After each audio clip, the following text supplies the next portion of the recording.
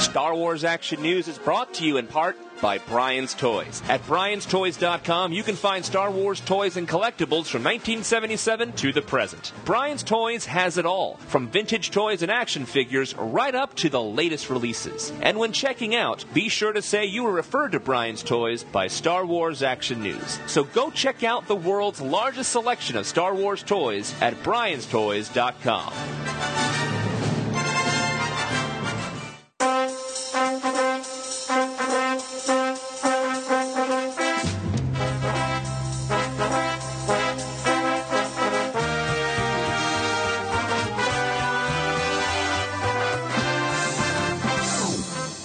Listening to Star Wars Action News, your source for Star Wars collecting news, reviews, and updates, helping Star Wars collectors collect better. Be sure to check out our website at swactionnews.com, where you can see photos of the items discussed, chat with other Star Wars Action News listeners, and much more, including information on how you can be part of the show.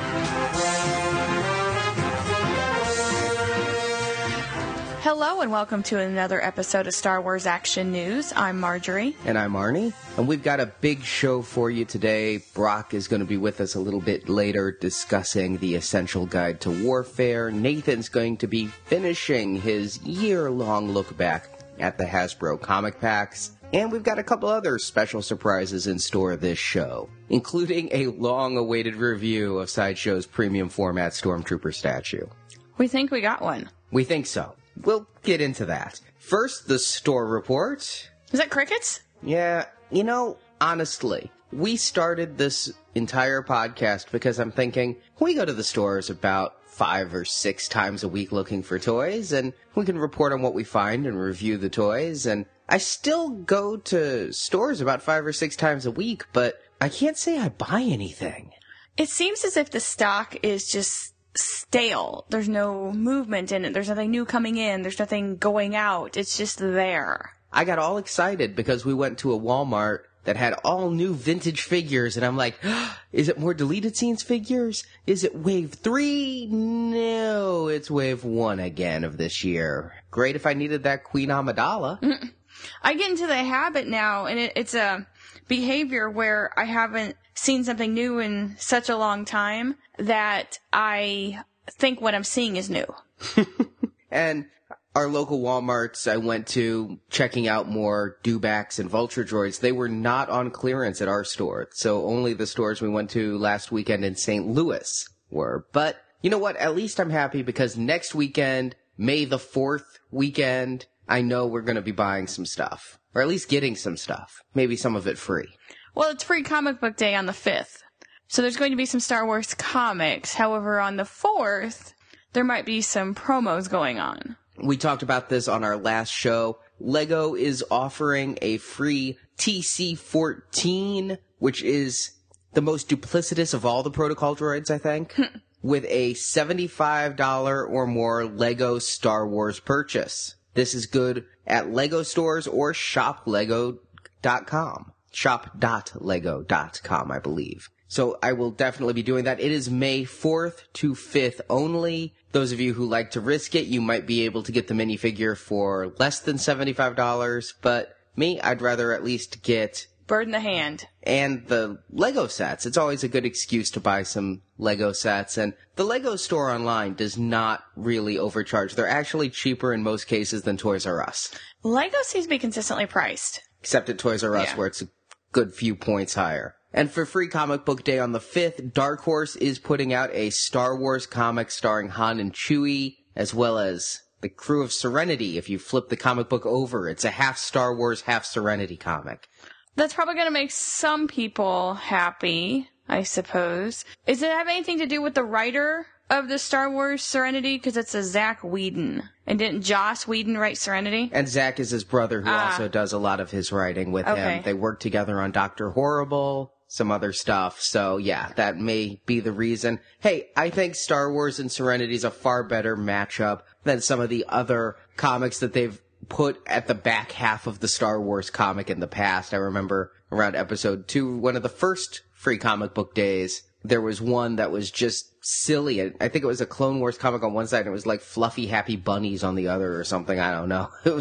I obviously read it closely. But with nothing in stores, I have given up and headed again to ordering figures by the case. I know this is frustrating for a lot of people that collected and enjoy the store runs and all of that. They just don't want to spend the money to get duplicate figures buying by the case, or have to go through the shipping costs and all of that. I know that people on Facebook and the forums have been saying that if Hasbro can't get the figures to stores, they're not going to collect them. Me, I'll buy them online if I have to. I always prefer to buy in stores. I prefer the thrill of the hunt, but with the way things are going again, I went ahead and ordered a case of Wave 5 so I could have some good openers. I got those at Entertainment Earth. This actually was a great assortment for me, though, because everybody knows about Wedge. Wedge being a very hard-to-find figure. I got one Wedge last year from Brian's Toys, and I immediately put him in a star case and in a box in the star case to be well protected, but I always wanted an opener Wedge. Well, in the Wave 5 case, this is the case where Wedge ships again. You also get the Galen Merrick from The Force Unleashed, Shea Vizsla from the Old Republic, Darth Malgus from the Old Republic, who's going for crazy money on eBay, Oddball, and it's one of every figure in the case, so I'm doing pretty well there. Ironically, it does have that Luke Skywalker figure building his lightsaber that I bought at the toy show because I didn't think I'd be finding him. So he is a deleted scene figure that is in this wave as well. I guess I should be more patient. I've told you that. And that is expected to ship from Entertainment Earth in July, which means we could see these figures anywhere from June to never.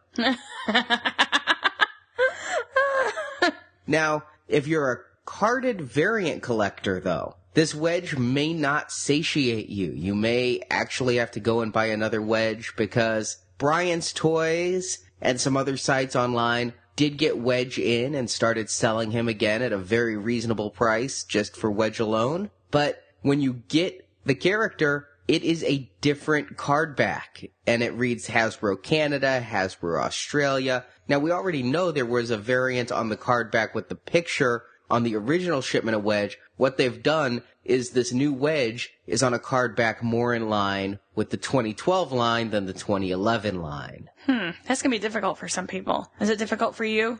I am not a carded variant collector. But I could go Wedge myself nuts. And you're irrational at times. I'm going to keep whichever one, and I don't remember which one it is now, of my 2011's carded, and the 2012 one, I'm just going to open them. The card front's the same. It's just a card back difference. So I'm not going to stress over it. But I know some people who are out there, every variant of every figure, they are going to stress over it.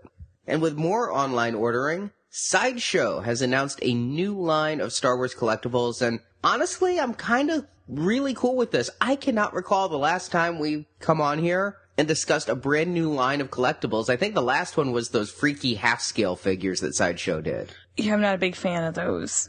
I'm not sure how I feel about these. It's almost like they're saying, well, we've kind of run out of things to make, so now we're going to go to things that really don't exist, and then you can make up your own stories. That's not quite what I read. This is the Star Wars Mythos line. And here's what Tom Gilliand, creative director of Sideshow, wrote on their webpage. The Star Wars universe is limitless with possibilities. Its mythology ever-expanding. Our art team wanted to contribute to that expansion by telling new stories about some of the most compelling Star Wars characters. With the encouragement of Lucasfilm, we created the Mythos line of statues. This line of collectibles will be populated by characters from new and existing storylines. We will bring history, unique details, and personal choices to each in order to elaborate on who they are. Through the design and sculpt process, our goal is to delve deeper into these established characters and offer our own interpretations of what they have done outside of the Star Wars canon. Our art team is taking the themes and core concepts common to the Star Wars mythology, such as love, honor, hope, despair, and adventure, and accentuating those themes to achieve a collection of figures unlike any we've previously offered. Our vision is to portray moments in the imagined lifetimes of these characters and reveal them in a new way, in a new light. we hope to capture the imagination of Star Wars fans all over the world and share with them our own adventures in that galaxy far, far away. Yeah, I'm not sure how I feel about that. I don't need the imagined life of Obi-Wan Kenobi. But here's how I take it. It's kind of like what Kotobukiya was doing with their line of statues where they did the demon Darth Maul, and they were looking at doing some of the others with the... But the demon Darth Maul had a very unique purpose and history behind it. This is just some guy deciding he wants to make Obi-Wan in his mid-50s. Yeah. No, not necessarily. I mean, it is some guy. It is an artist. Yes. And much like any art print or anything, this is a way to tell the characters in such a way that isn't screen accurate, so that people like myself and a little later on in this show won't be able to go, well, it wasn't like that in the movie. It gives them a way to bring movie characters back. And you said that they've run out of ideas. I do think that maybe, I've said this before with mini lines, especially I seem to go back to the Gentle Giant mini bust line. Once you've made the core characters enough times and in enough outfits, then you reach the point of, do you do upgrades to those? And people go, well, I already have a Luke. Or more specifically, I already have a Bespin Luke. Or do you go deeper into the character roster and people then say, why do I need Max Rebo? So you've got to find that happy medium. I think what Sideshow's stating here is that they're trying to find a way to bring core characters in a new way. Or maybe what they're saying here is, we really want to make Star Wars statues. Gentle Giant has the exclusive license for Star Wars statues, but if we do non-canonical Star Wars statues, then we can get our own license.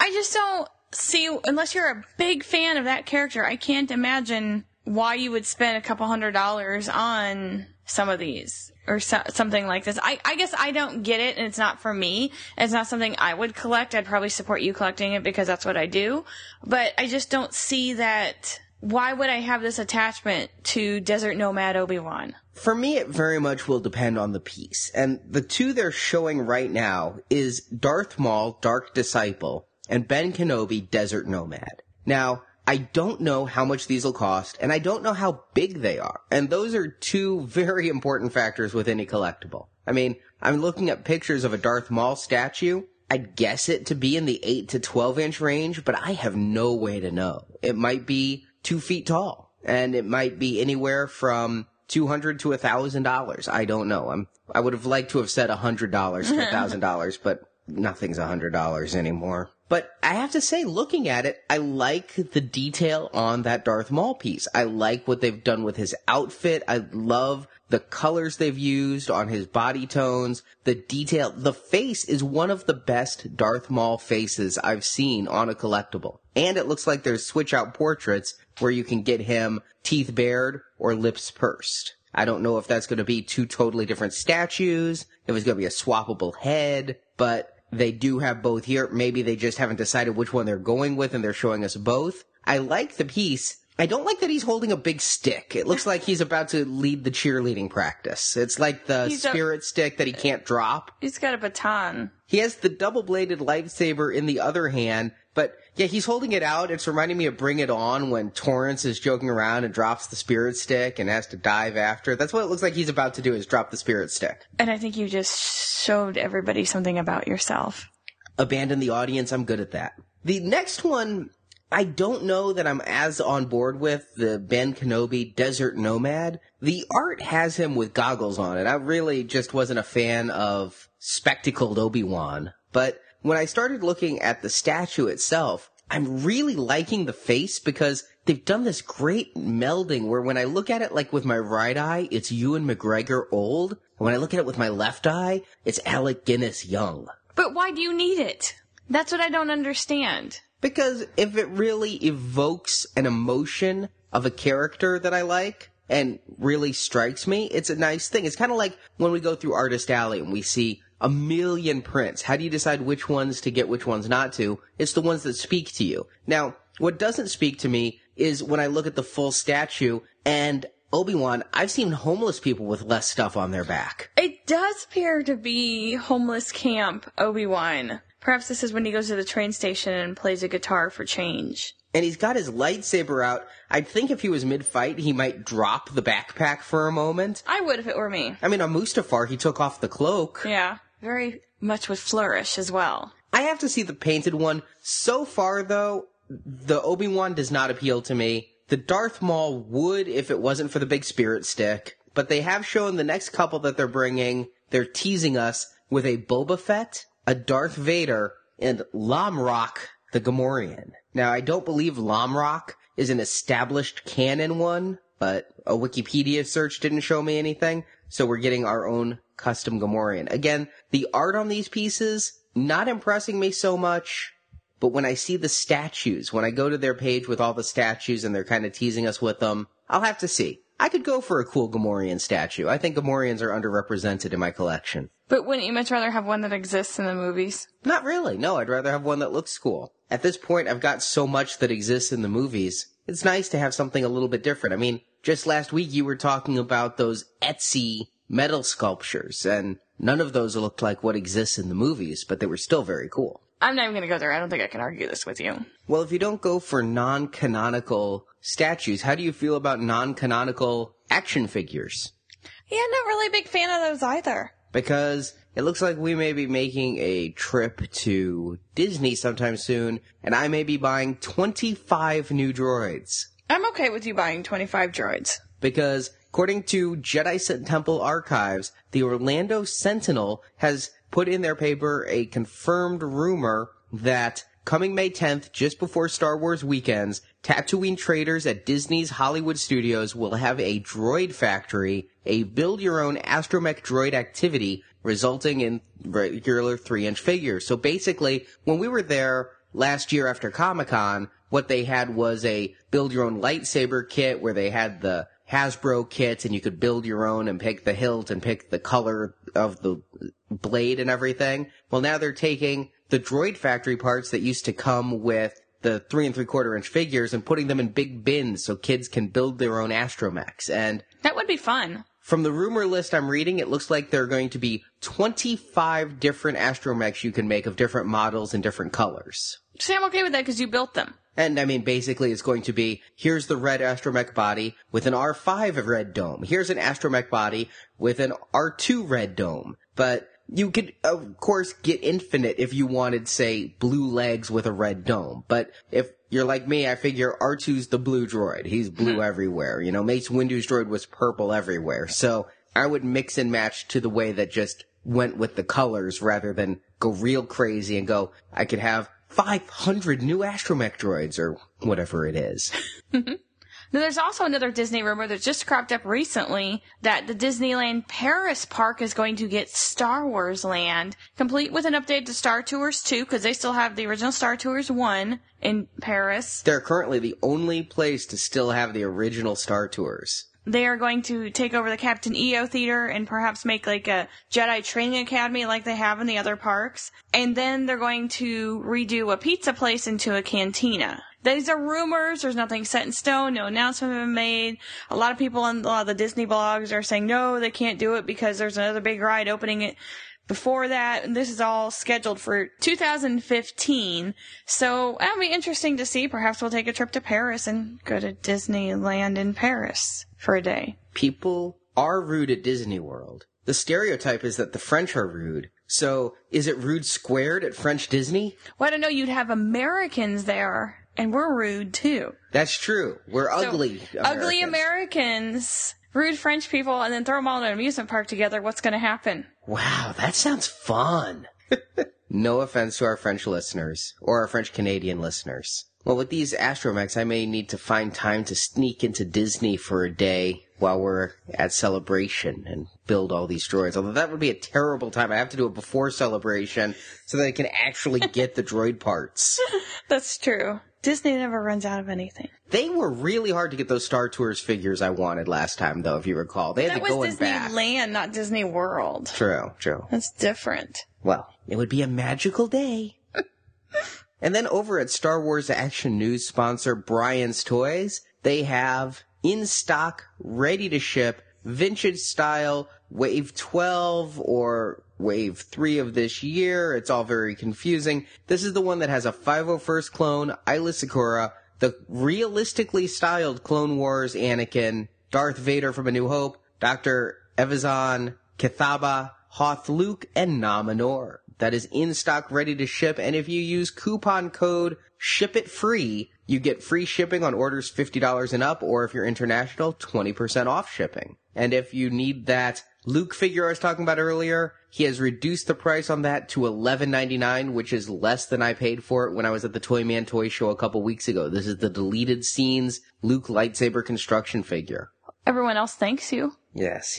If you listen to Marvelicious Toys, you know I am the cooler where once I pay a exorbitant price, people get it cheaper and find it in stores. They do. Yeah. You're awesome that way. Also over at Brian's Toys, they have a little bit of a warning tale, a little bit of a cautionary tale for anyone who owns the Sideshow General Grievous premium format. We've talked about this on the show several times about... He poked me in the eye. He poked you in the eye, although there was no lasting damage. That we know of. There could be. I don't know that I will ever forget assembling it on that hot summer night, and just Rescue Me was on TV, and I was trying to get this thing built, and I was just so stressed. I was just a miserable time. It was like defusing a bomb and having somebody talk to you on a headset and telling you which wire to cut.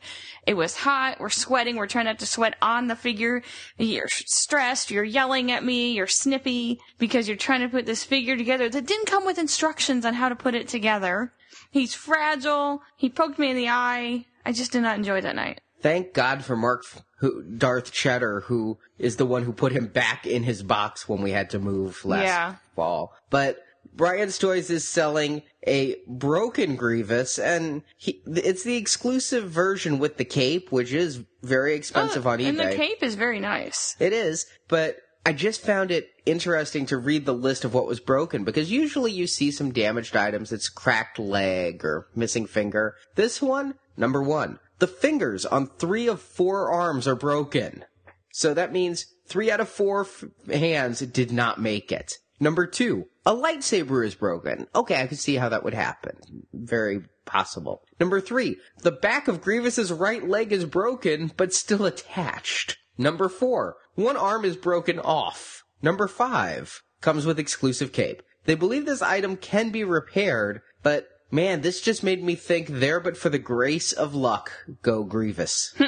It is a cautionary tale. He feels fragile, and he just looks fragile, so I'd suggest being careful with him if you ever get him. This would be great if I opened mine up and found he was broken, though. Or if you had the non-exclusive version, you wanted the exclusive one, you'd get the exclusive box, the exclusive cape, and then be able to mix and match a perfect Grievous. And remember, when checking out at Brian's Toys, to tell them you were referred to them by Star Wars Action News. And we'll be back after this. You here with a mission, sir? I am. Trying to get me back in the world? Trying to save it. On May 4th, the most ambitious comic book movie of all times hits theaters. The Avengers. You think you're the only superhero in the world? You've become part of a bigger universe. You just don't know it yet. I'm here to talk to you about the Avenger Initiative. Now you can join Arnie, Jacob, and Stuart each week at NowPlayingPodcast.com as they watch and review all the Marvel films. Guys, I'm bringing the party to you. Iron Man. Yeah, I can fly. Captain America. I knocked that Adolf Hitler over 200 times. Thor. You're big. Fought bigger. The Incredible Hulk. Dr. Banner, your work is unparalleled, and I'm a huge fan of the way you lose control and turn into an enormous green rage monster. Ending with a weekend of release review of The Avengers this May. How do we do this? As a team. You can find it all at NowPlayingPodcast.com.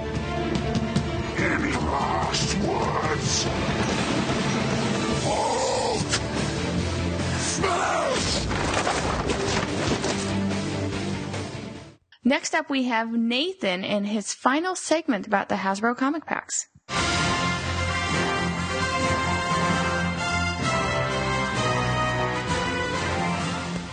Hello, Star Wars Action News listeners. This is Nathan P. Butler of StarWarsFanWorks.com, and I guess technically the Comic Pack series, bringing you Expanding the Universe, your EU special report. This is the final segment in our 7-part look at those Hasbro comic packs. The line began in 2007, and we've tracked it through the end of 2009's product line thus far. Now, let's tackle the final year of the packs, 2010.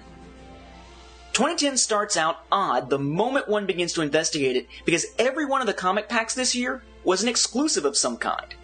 Each year thus far, we've seen exclusives available at Walmart. This trend continued in the line's final year, so we'll start there. The Walmart packs this year dipped back into familiar territory with packs from Star Wars Tales and the X-Wing comics. The Tales pack took a unique twist this time. The previous two Tales packs from issues 21 and 22 came from issues released during Jeremy Barlow's tenure as editor of the series, after its conceptual revamping into a series that was more focused on longer stories and definitive notations as to whether a story was or wasn't in continuity. This one instead came from the Dave Land era of the series, notoriously the most ambiguous in terms of continuity and approach to continuity. This was issue number 4. Again, only one story is reprinted. This time it's Sandblasted, featuring Dark Forces antagonist Rom Mok and the droid IG-97. For the X-Wing issues this year, Hasbro mixed things up a tad. The first came from the first issue of X-Wing Rogue Squadron, the original X-Wing series, and featured pilots Plur Ilo and Dlur Nep. The second X-Wing pack came from a later follow-up series, still X-Wing, but X-Wing Rogue Leader, rather than Rogue Squadron, and it featured the black-clad Imperial Storm Commando and Storm Commando Commander General Weir. The X-Wing packs were also varied in that the former was an online exclusive, while the latter was available in stores, both through Walmart though from my understanding of this year's releases. Another pair of comic packs came in the form of convention exclusives. From Celebration 5, we had Star Wars Empire number 8, Darklighter Part 1, featuring infamous cutscene characters Cammy and Fixer. Fixer is more properly known as Lays Loniosner. No, I'm not kidding. And interestingly, the EU often gives Cammy that same surname since she did marry Fixer, but the Darklighter story predates their marriage, so her name on the figure is her maiden name, Marstamp. As an interesting side note, by the way, the actor who played Fixer, Anthony Forrest, spent several years attempting to convince Dark Horse to publish a comic that he co-wrote on his own, From the Shadow of Twin Suns, featuring Fixer. Dark Horse never picked it up, despite Forrest and his collaborator having a mock-up cover they showed at some conventions. Just like everyone else, even someone like Anthony Forrest has to be invited to the party and can't submit unsolicited stuff. 2010 San Diego Comic-Con brought us another pack. This one has been made a bit more intriguing by the Clone Wars cartoon series recently. It was based on the mostly Infinity's anthology comic Visionaries, and like with Star Wars Tales, it featured only one story from that anthology, entitled Old Wounds. The story featured the return of a longer-horned Darth Maul, with a cybernetic lower half, who faces off with Obi-Wan Kenobi, who's then warned off by Owen Lars. The cybernetic Maul and Owen, not Obi-Wan, became the figures of the tale, and while not in continuity, the recent return of Maul in the Clone Wars has sparked renewed fan interest in this Infinities pack. The final round of comic packs that nearly didn't get produced came through Entertainment Earth, who, as you may recall, was one of the parties who released the original Crimson Empire comic pack when this all began. As the packs came full circle, 4 were released through Entertainment Earth.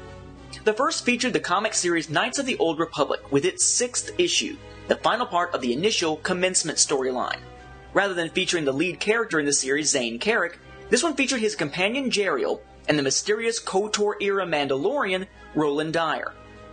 We again leaped from one extreme to another, from the KOTOR era back into the Legacy era for a final Legacy comic pack, this time featuring issue number 7, the final part of the initial storyline entitled Broken. The pack featured Cade Skywalker's love interest, the Zeltron Delia Blue, and the Nagai Sith known as Darth Nil, not to be confused with Darth Nihilus of the KOTOR games. And I think we just went full circle again somehow. KOTOR to Legacy to a KOTOR reference. Yeah. There were 2 more dips into familiar territory that'll round us out here.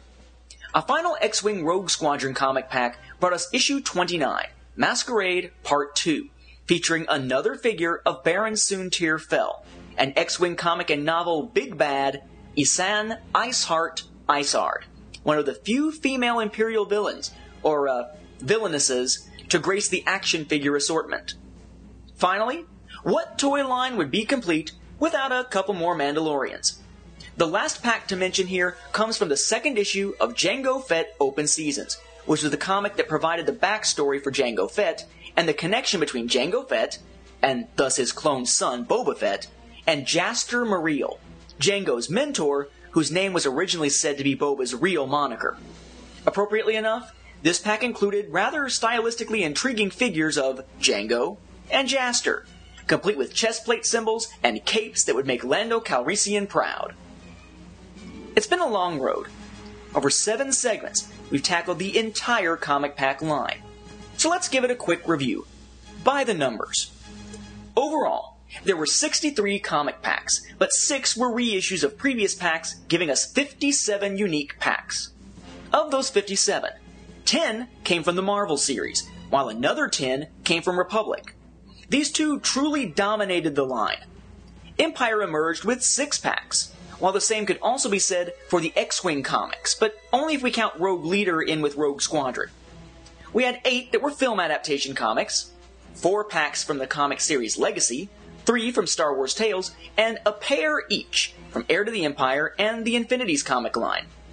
3 packs, including the aforementioned Heir to the Empire packs, were based on comic adaptations of Star Wars novels.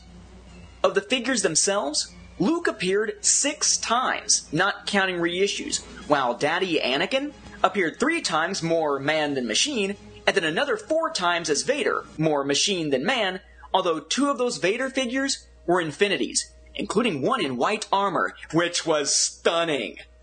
Leia appeared 4 times, half of those as Infinities, each time alongside an Infinities Vader. And yes, technically you could add 1 more to the Luke and Leia tallies, because they did show up as teeny tiny babies. Despite the popularity of the characters, Obi-Wan Kenobi and Quinlan Vos only received 2 figures each, the same number as the much lesser known Soontir Fel and Dina Shan. Finally, in terms of classifications of figures, we ended up with 3 Ewoks, and really, that was more than enough, right? 3 Imperial Knights, 3 Legacy-era Sith Lords from the One Sith, not counting Asherad Het before he became Darth Krayt, 4 Rebels in Stormtrooper disguises, and 6 Rebels in Imperial disguises overall, 6 Mandalorians from various eras, 4 Imperial-era Stormtrooper variants, and a whopping 10 different Clone Wars-era clone troopers. Could the line have been more varied? Probably. Would it have been nice and sometimes more collectible if some of those repeated lines had perhaps focused on complete comic storylines to go with the figures to draw in more EU readers into figure collecting instead of random issues? Yeah, most likely. Still though, this reinvigoration of the 2 figures, 1 comic concept from the 1996 Shadows of the Empire line proved to be a wonderful bridge between expanded universe collectors and figure collectors, and I'm happy to have been a small part of that legacy. Here's hoping the line emerges again someday. Now, with our series complete, back to Arnie and Marjorie.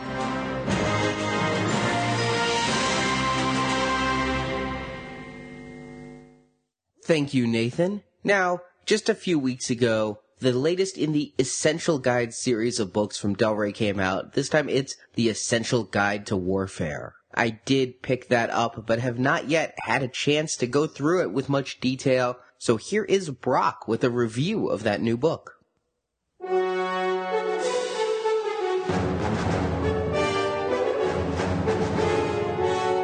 This is Brock, Star Wars Action News Book Club Liaison, with a review of Star Wars, The Essential Guide to Warfare by Jason Fry, with Paul S. Urquhart.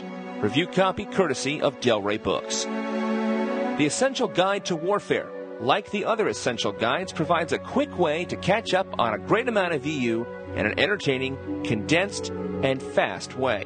As soon as I cracked this book open, I was immediately impressed by what I saw. The layout is clean, and this book is fully illustrated with some remarkable artwork.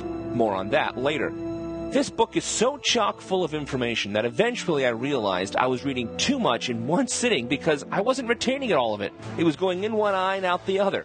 And being a reference book, while you certainly can read this straight through cover to cover, it is designed in such a way that you can read a quick page or two here and there, flip to a random page and check out the info. The book smartly finds a variety of ways to convey its information. Most of it is in general prose that summarizes the galactic battle history. I can't say for certain, but it seems there is no doubt most, if not all, of this history spanning from the Old Republic through the Legacy Comics era was painstakingly researched and summarized from countless numbers of comic books, novels, and other EU sources, a lot of which I haven't read or read more than once. I did enjoy reading interpretations of battles and events that I am familiar with to see how it was presented. I was particularly impressed that they included a full summary of the recently concluded Fate of the Jedi novel series, on just half a page, no less, and it was really cool to see an artist rendering of Abeloth on the accompanying page. I had not seen any of her before. In addition to the prose, there are highlighted boxes of supplementary information. There are sidebars and sections that run a gamut of topics, from illustrated profiles of the different kinds of land vehicles, battle droids, and starships of the era being discussed, to pages of fighter pilot slang, the varied Imperial rank insignias, and there are also mini biographies of certain key military figures. Some examples. There is a subchapter on how the Imperial Army breaks down its complements of troops, like how many troopers are in a squad or a battalion, that sort of thing. There is one on the history of the Jedi lightsaber, and I did enjoy the illustration of the early Jedi lightsaber that was plugged into a separate power pack by a cord. And The Rise of Tarkin, I felt, was a good example of when a book's sidebar formatting worked for me. He's a character I'm familiar with, but I don't know his backstory well, so I was engaged reading that character profile. It was a strong decision to highlight and present this sort of information in smaller, digestible chunks alongside the general summary of the warfare. And in these boxes and sidebars, they sometimes convey information in the form of first-person narrative, presenting them as transcripts of correspondence or excerpts from memoirs, that sort of thing. Straight away at the top of the book, as the book's prologue, is a first-person account taken from the final statement of the Imperial Grand Admiral Oswald Teschik before he was executed for war crimes by the Republic after the Battle of Endor. And that was an incredibly entertaining read. There is the equivalent of an email summarizing Han Solo's Imperial military career, and the most notable other example of a first-person account that I noticed is a handwritten letter by Ahsoka Tano. And on that page in the book, and you can check this out on the advanced feed or on our webpage, they mocked up the page to look like pieces of paper and the font to look like handwriting.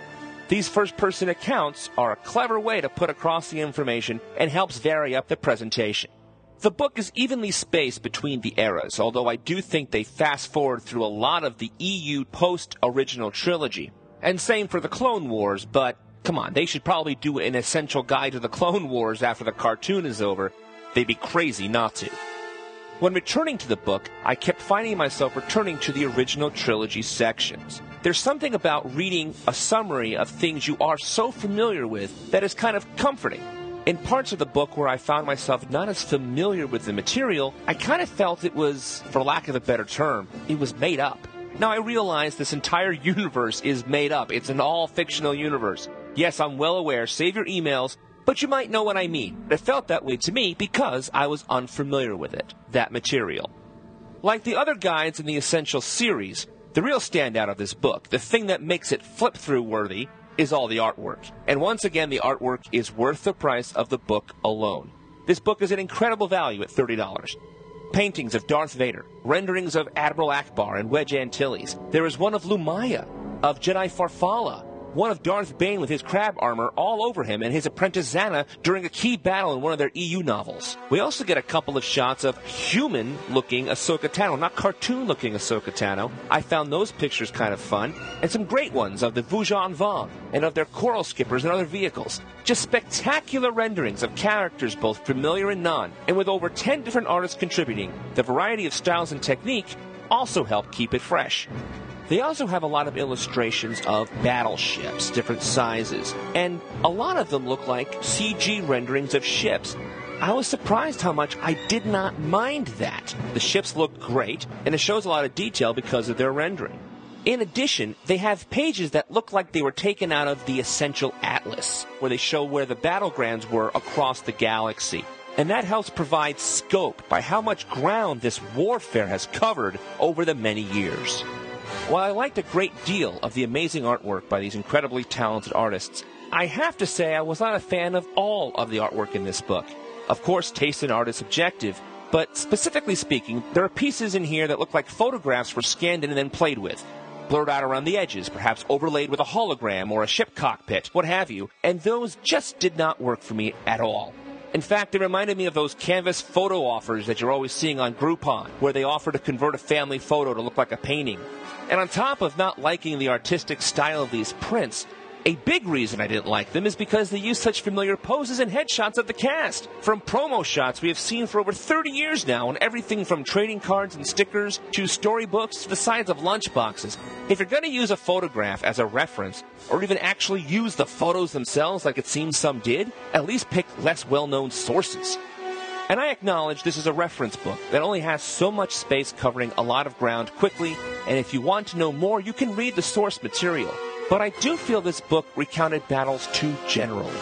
For example, in the profile of the Vong Coral Skipper, their X-Wing type ship, they mentioned that its, quote, shielding capabilities are inconsistent and how the enemy developed several ways to penetrate them, end quote.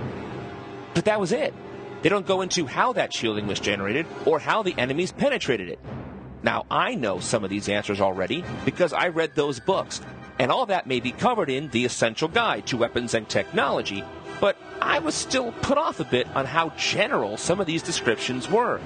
And while we do get some war stories and how the generals and admirals won their victories at certain battles, like how Lando won the Battle of Tanad, and there's actually a great section called Thrawn's Strategy that basically summarizes his moves in the Thrawn trilogy, focusing on describing the steps of his master plans. But there wasn't enough of that. That is exactly what I thought this book could use more of.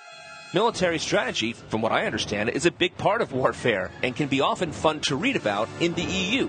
And it was a large part of the New Jedi Order, for example, since our heroes were fighting weapons and technology they were completely unfamiliar with. Who knows, perhaps they're planning an essential guide to military strategy next. The Star Wars Essential Guide to Warfare is a wonderful reference book, full of great information and artwork that helps summarize the vast amounts of EU out there, presented in a style that is fairly accessible to the reader. It goes over the material quickly and efficiently, and it allows for some great hours of fun reading. Is the Essential Guide to Warfare an essential part of every fan Star Wars bookshelf? No, it's not. But if you're a Star Wars fan or a Star Wars book collector, and you do get a copy of this book, you should not be disappointed. Even though it's not my favorite entry in the Essential Guide series, I acknowledge there is plenty here to be happy about. For Star Wars Action News and the Star Wars Action News Book Club, this is Brock. Now back to Arnie and Marjorie.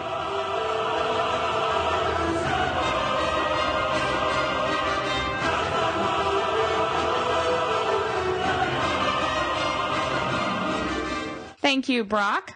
And now, after much ado and many returns, not necessarily many happy returns, just many returns. Yeah, we finally have our Sideshow Premium Format Stormtrooper figure. For those who have been following along at home, the first Stormtrooper figure I got, the base was crushed, and I couldn't figure out how to attach the thermal detonator, and the people at Sideshow, I sent them pictures, they couldn't figure it out. They ended up sending me a new one. So I got my new one, and the leg was broken as soon as I opened it. I saw it snapped off at the knee. And so I emailed Sideshow, I'm like, strike two. And they're saying, well, we're out of Stormtroopers. We can either refund your money or you can wait for the boat. I waited for the boat. The boat? You waited for the boat. And this past week in came Stormtrooper body number 3. And I swear to God, at first I thought it was going to have to go back again. I opened it up. First of all, this thing is a combination of soft goods and molded polystone and plastics, like all Sideshow Premium Format figures. The leather neck piece that goes under the helmet was completely detached and just sitting up there, and as the armor is not removable off the body, I had a bugger of a time getting that tucked back under in a way that looked right. And I'm comparing it to the broken body I had lying around. I'm like, on the broken body, it looked perfect. And on this one, it looks terrible. And it took me a good 15 minutes of very careful tucking and pushing to get that leather down under there.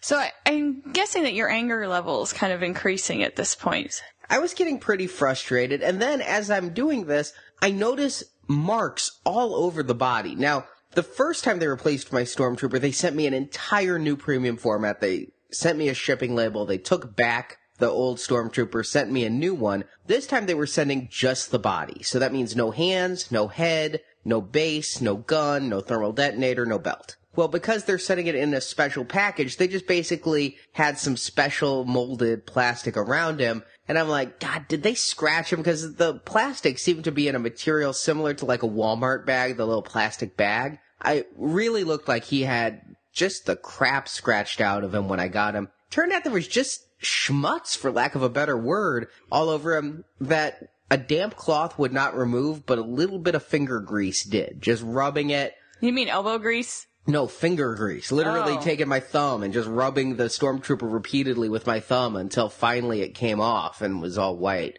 It was fine. So, after many worrisome moments, I found a Stormtrooper that is acceptable. I am not returning the Stormtrooper. Yay! I'm happy about that. And I have to say, a Stormtrooper is an overdue addition to the premium format line. I mean, in what world do we get Asajj Ventress before we get a Stormtrooper? Yeah, that doesn't seem right, does it? This is your standard what you do. If you're going to make Star Wars line of things, there are certain ones you have to do right off the bat. Yeah, I would think the Stormtrooper would be high up there, but this one took a while, and I'm really happy to be adding him. There was a period of time early on where I was a completist in the premium format line of figures. Then they started getting pretty obscure with some of them, and I'm like, maybe I'll just wait. And while I was a completist, it was always a let's wait and see if it goes cheaper on eBay type of completism, not a I order it directly from Sideshow every time completism. But when they came out with a Stormtrooper, I knew that was one I didn't want to wait on. I wanted it out in my collection as quickly as I could. That said, I'm really happy to have him, but owning quite a few Sideshow premium format statues, I have to say, and I don't say this lightly, this is the worst one I own. That's surprising to hear from you because you're a big fan of these. I am, and it's very good. Don't get me wrong. It is really good. So if the worst is really good, that's a good thing. But I just think for $300 plus shipping, so about $330 shipped, I shouldn't sit here and look at it and go, well, that's not very good, and that's not very good. If I stand several yards away from it, and I look at it on a shelf across a room, it looks great. But when I get up close and start to examine it, it's just not a well-done piece. It is just not made to the standards that I have come to expect from a Sideshow collectible. Well, what don't you like about it? First of all, there's the body armor, which is this white kind of polystone, and I just have noticed on all of them that there are a lot of molding flaws in various points in the armor. It just isn't the kind of smooth, perfect, plasticky armor that they wore in the movie. Now, if I was getting an FX Collectibles Elite Edition prop where it is exactingly like the one on screen with every flaw, that would be one thing. But that's not how this was marketed. This was marketed as a Stormtrooper, and I'm noticing all kinds of flaws in the armor, and they're different from Stormtrooper to Stormtrooper. I've had 3 bodies here now, and each one has different points, but all of them have some points in the armor where I just look at it and I'm like, that's not very smooth, that's not very glossy, it's just inconsistently made in the armor. And see, I didn't see the others because it was it's another broken one, and you packed it up and sent it off, so I didn't get to see those, so I didn't have the unique perspective on that. The next thing is the paint. I just don't feel the lines of the paint are very clean on it, especially on the helmet. If you look at under the chin or the lines on the back of the head, there's just places where the paint looks like it bled a little bit, which is fine on a Hasbro figure. It's what I expect on a Hasbro figure. It's like someone with a wobbly hand painted some of it, is what it looks like. The Chinese factory did not go up to its They're just standards. not crisp and clean like you expect and are used to. Yeah, exactly. I do like the detail on the boots where they're a little bit worn, a little bit dirty. I mean, There's a reason you don't wear white after Labor Day, and it's because it's going to look like the Stormtrooper's boot. Oh, you're so silly. No, it does look really nice. I wish they were a fabric. Like, he's got the leather cowl, and it's like where the joints are, you feel his little unitard. I wish these were leathery because it would have made that effect a lot better. Maybe because it's the feet, they weren't able to do actual leather there, but they did a great replica of it. I think they did a real good job there. The other thing I don't necessarily like is how the belt attaches to the body. First of all, it was a bear to attach. It's the polystone front belt or plastic front belt that has to go right against the hard body, and it was really tricky to try to fit there, and it goes on like a cummerbund, and you really have to get it tight and on there right for the Velcro in the back to attach. I think that piece would have been better either molded on or attached at the factory, and then the cloth on the back half of the belt is a really silly looking Joann Fabrics pickup kind of cloth. It does not match the rest. It sticks out as this is cloth. It looks like a bad custom once you get past the halfway point. You're right, it doesn't look good at all. It doesn't look like it's made to fit necessarily right, and they probably couldn't because you still have to get your fingers in there to fasten it. Well, theoretically, you shouldn't have to get your fingers in there to fasten it because it's Velcro, and you could just pull and push and But it doesn't look like it fits well is the problem. It's made worse by the thermal detonator on the back. Now, first of all, much like you mentioned earlier with the General Grievous, no instructions with the Stormtrooper. So I kept thinking that the thermal detonator is supposed to go into the armor, and there's a little gap right above his butt where you can fit one of the two tabs. And I'm like trying to fit in one of the tabs, then slide it over and fit in the other tab, because the metal clasps on the thermal detonator look really bad. They just are utilitarian chrome tabs. I would expect for what you paid for this that these would be better, because it really just looks like cheap tabs. Yeah, I thought that those tabs would be completely hidden in the actual polystone armor. I finally had to get online and look at the pictures at Sideshow.com and go, oh, you mean I'm just supposed to tuck it into that cloth belt? Oh, and I sent pictures to Sideshow and said, this doesn't fit. And they go, okay, we'll send you a new one. They didn't say, you're not supposed to put it in the statue, you're supposed to put it on the belt. Again, I sent photographs. You'd think one of them would go, that's not how it is. Maybe they didn't have a Stormtrooper for reference, maybe it too was on a boat.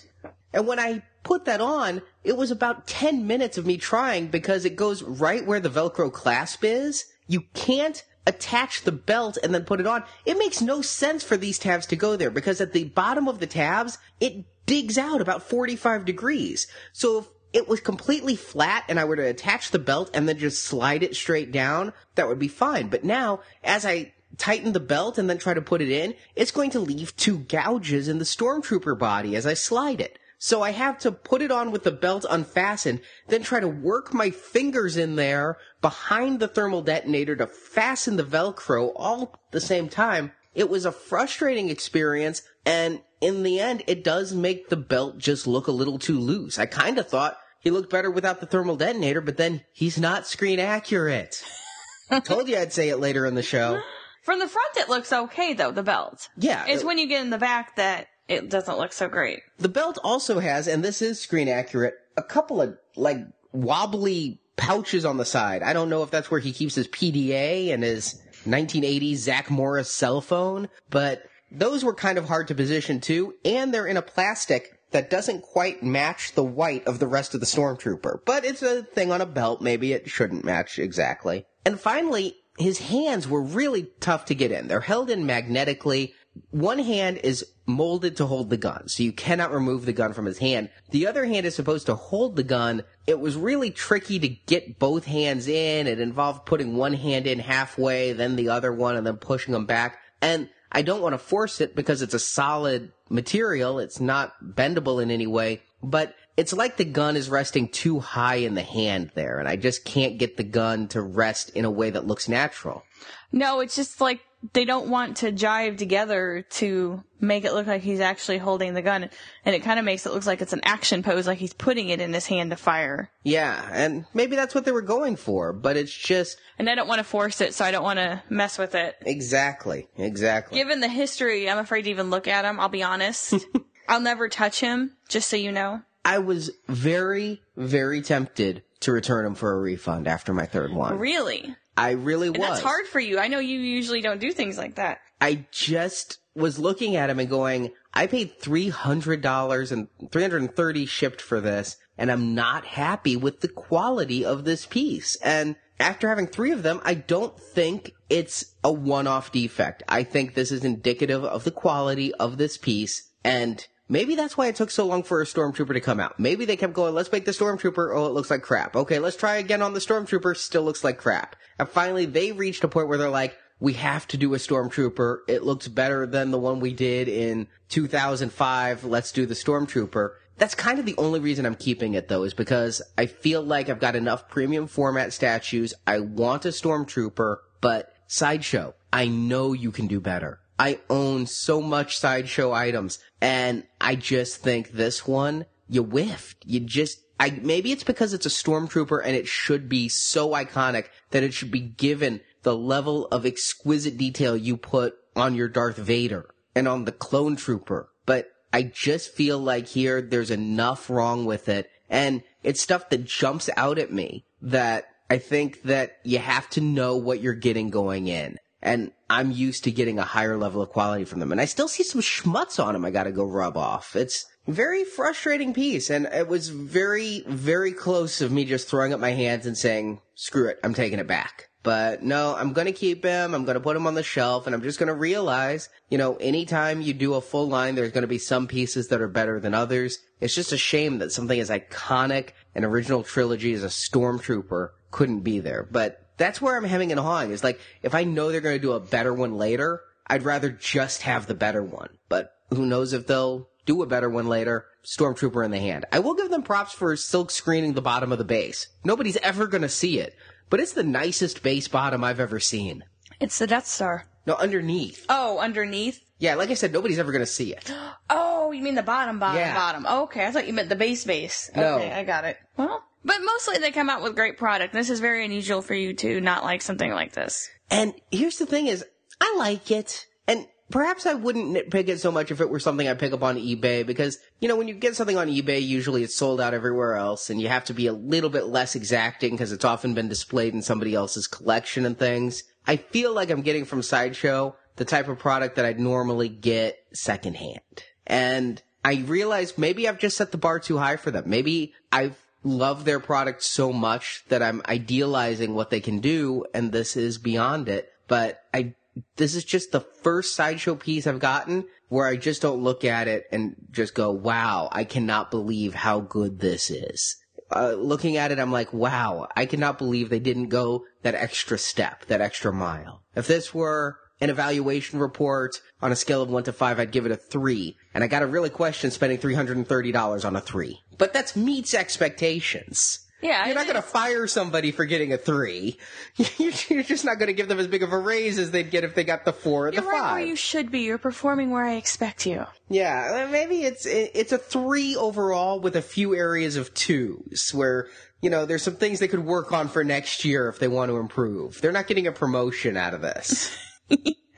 And you pointed out the knee pad is kind of off. It just doesn't, it sticks out way too far.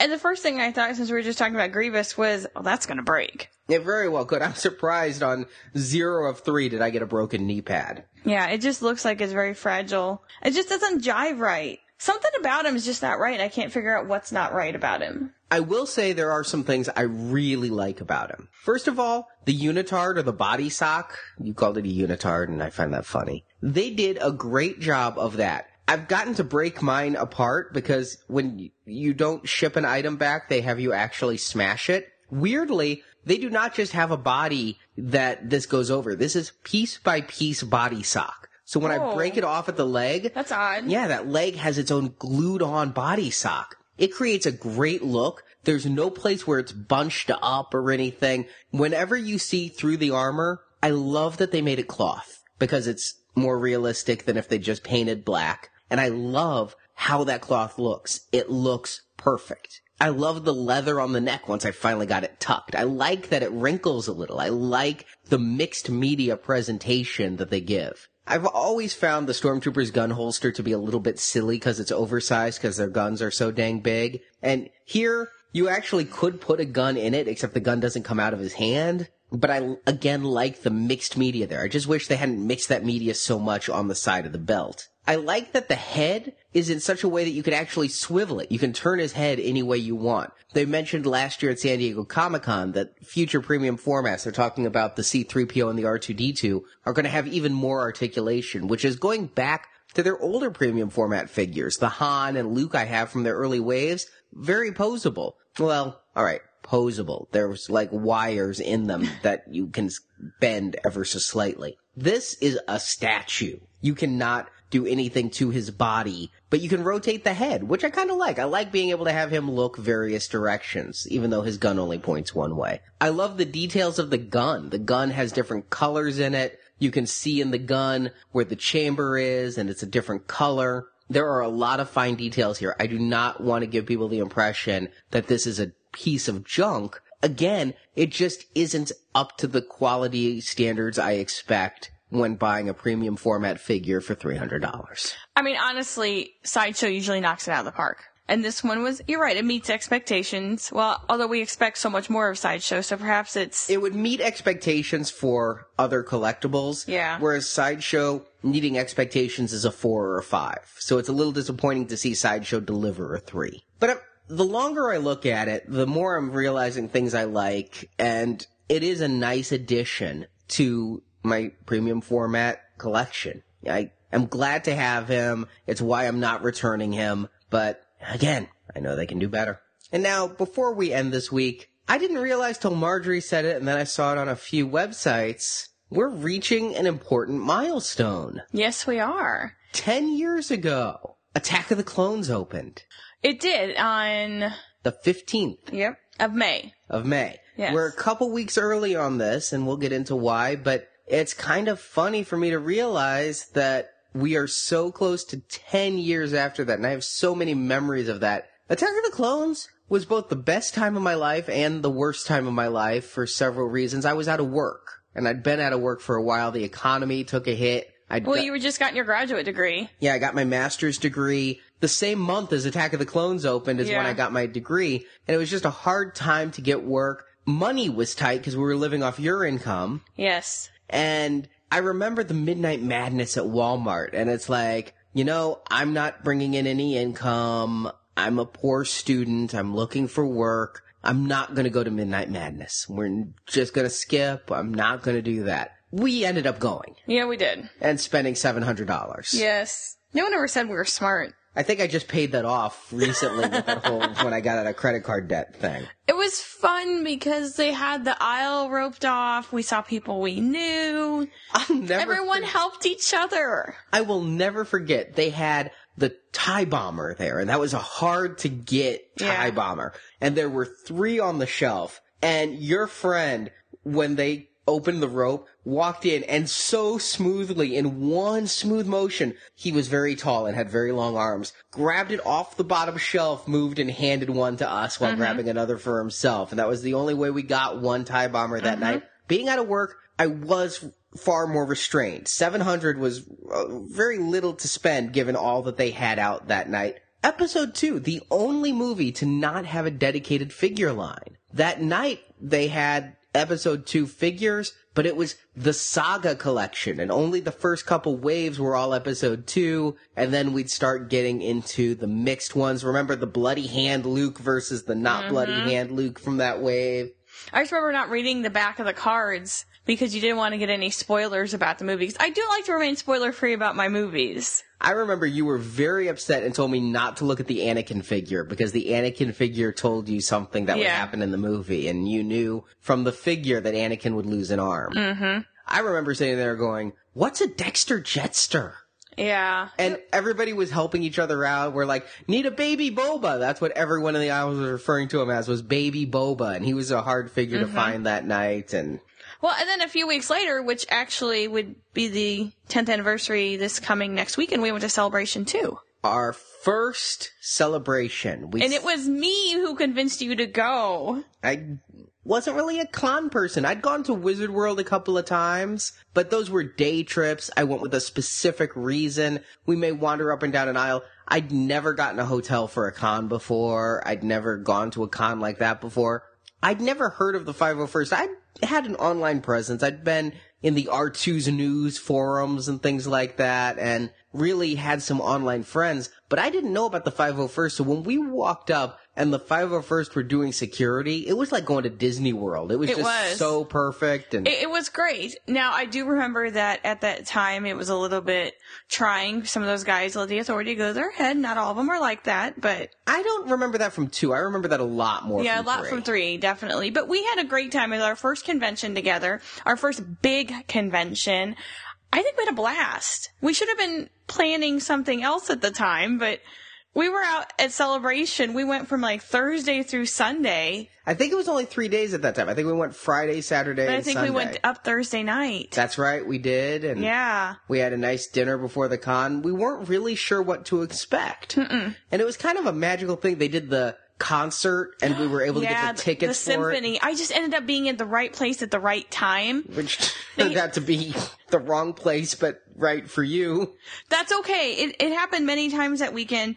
They had this big long hallway in the Indianapolis Convention Center, and I had gone to ask a question at the store, because that's when they had the George Secools. That's right. And we were getting some for my sister-in-law's brother, because he was a young kid. He went with some friends of his and their parents, and they only went for one day, and they could not spend all day in the store. So we picked up a Secool for him, and he was like, oh my God, so excited.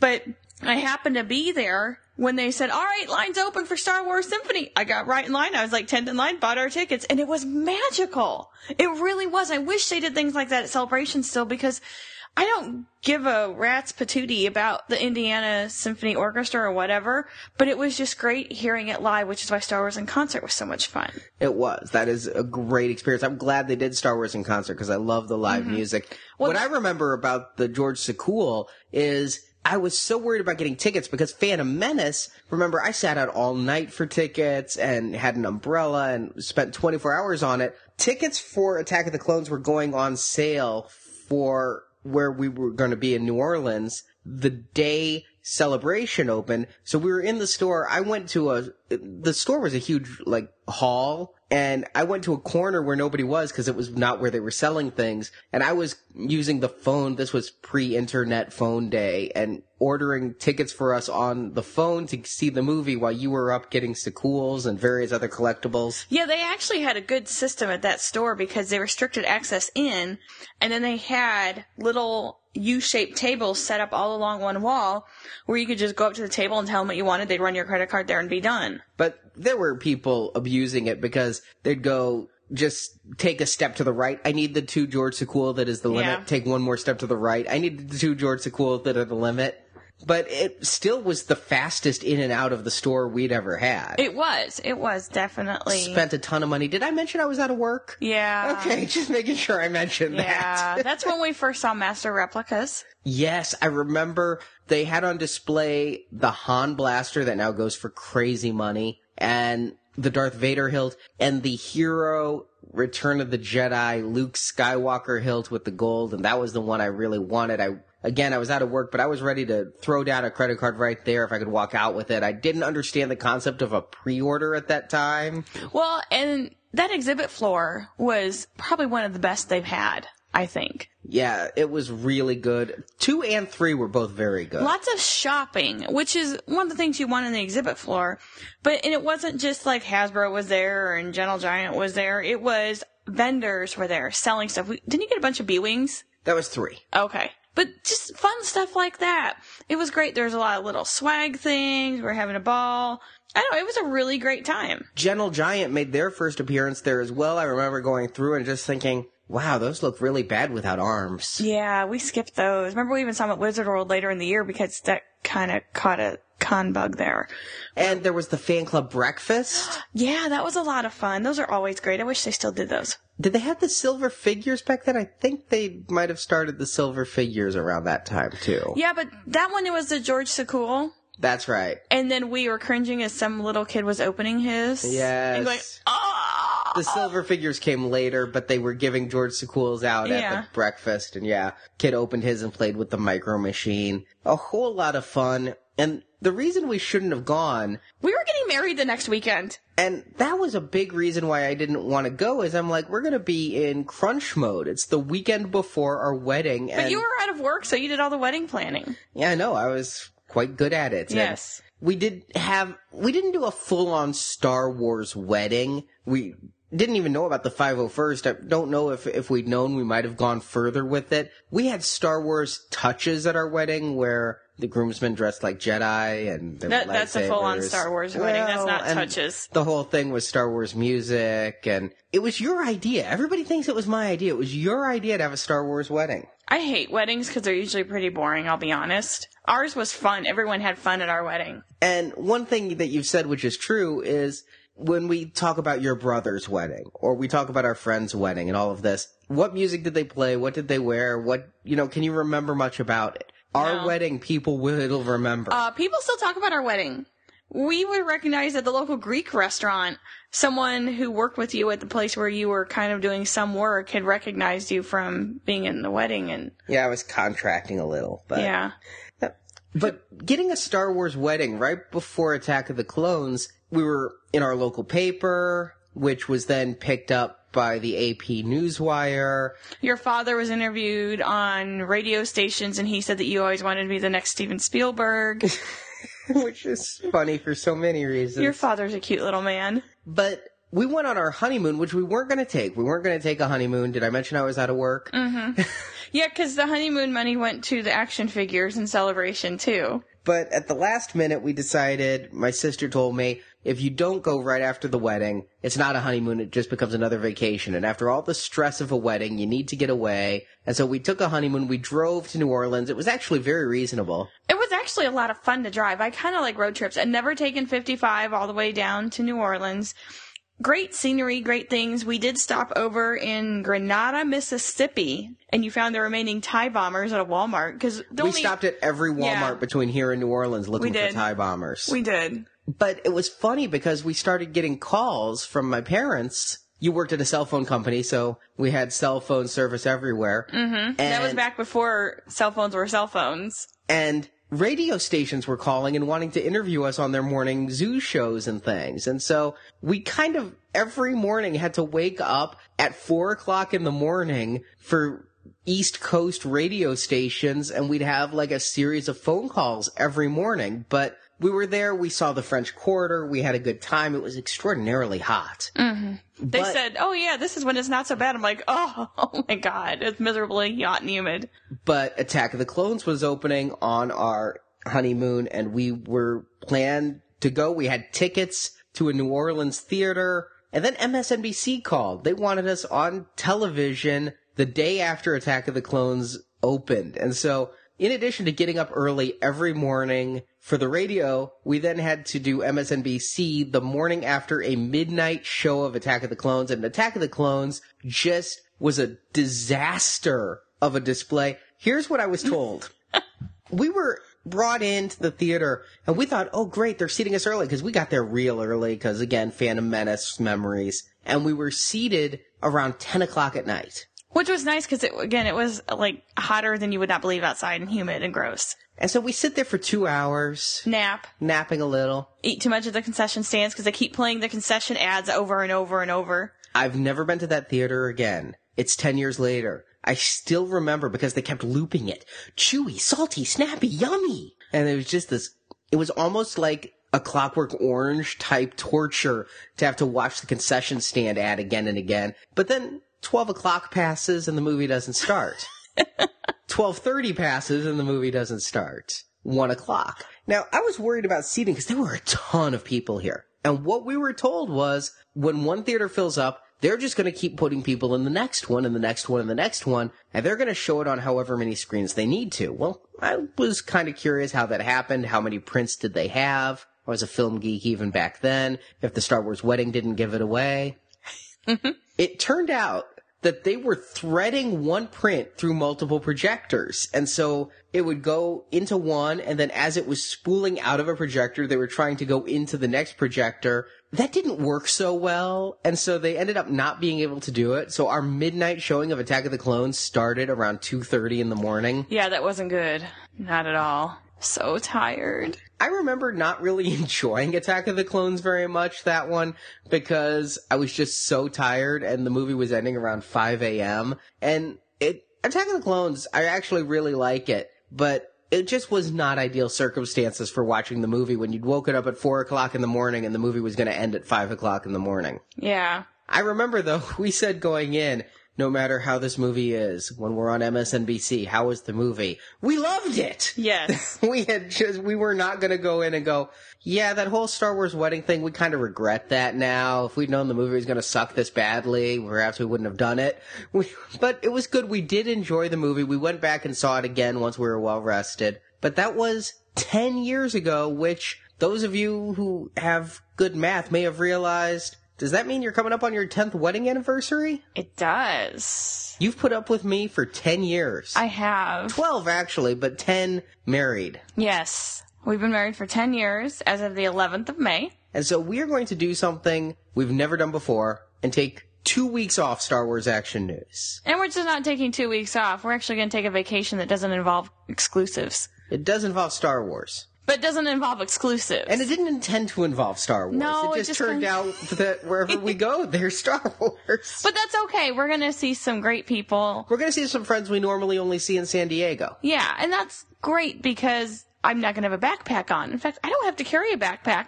I don't have to load up on water bottles and hand sanitizer. Well, okay, we'll take the hand sanitizer still, but I'm not going to have to worry about getting up at 4 a.m. to get in line for something at 6 a.m. Yeah, this is our first vacation in a long time. So we are going to take 2 weeks off. This show's coming out a little bit later in the week to help bridge the gap. There won't be any show on May 7th. And then on May 14th, Dan and Jerry will be back with a show that they will host. And we know there's some great content for that. And then we will be back in 3 weeks. Yeah. So we hope that you enjoy your May the 4th. May the 4th be with you, and understand we will be back doing the weekly show, but I think this break is much needed for us to go and actually have a vacation where I'm not going to take a laptop. I am not taking a computer on this trip. But nope. I'm taking just cameras and a smartphone and an iPad. Yeah. And a touchpad. Yeah. We're going to do some forced relaxation. We're going to the Great Northern Hotel from Twin Peaks. Yes, it's not called that, but we're going to have some fun. So we'll be back in a few weeks. And we'll see you then.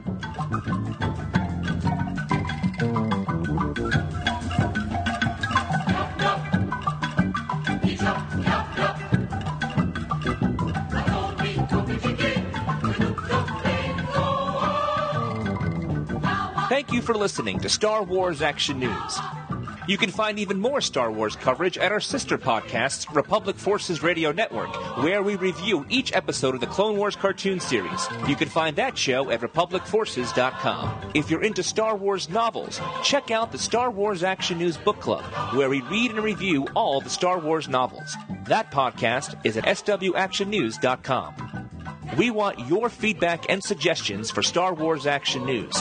You can email us at show@swactionnews.com or post your thoughts in the Star Wars Action News forums at swactionnews.com, the most friendly forums on the web. You can be on Star Wars Action News by calling our voicemail at 415-508-JEDI or sending an MP3 or iPhone voice memo to show@swactionnews.com. All materials submitted become the property of Star Wars Action News and are subject to use on our show. You can help support Star Wars Action News by using the affiliate links on our homepage when shopping online. We would also appreciate it if you spread the word about Star Wars Action News by posting about us on Twitter, Facebook, MySpace, or just tell a friend about the show. If you enjoyed the show, please leave us a review on iTunes, and you can also cast a vote for us each month at Podcast Alley. Links to both can be found on our homepage at swactionnews.com. For more Star Wars collecting, please visit yakface.com and JediTempleArchives.com, and we thank those sites for their support of Star Wars Action News. Star Wars Action News is created, produced, and hosted by Marjorie and Arnie. The Star Wars Action News team is website designed by Jason, associate produced and announcements by Brock, reporters Jerry, Dan, Steve, and Justin, graphic design by Chris, and podcast enhancement by Barrett. Star Wars Action News is not affiliated with Lucasfilm Limited. The show is created by fans showing their love of Star Wars. Star Wars and all the Star Wars universe contains is trademarked and copyright Lucasfilm Limited. All rights reserved. Until next time, may the pegs be stocked and the Force be with you. Star Wars Action News. Now this is podcasting.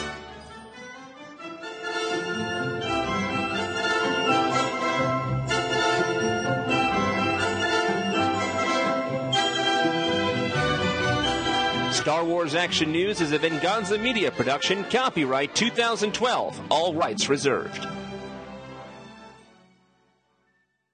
Through the design and sculpt process, our goal is to develop deep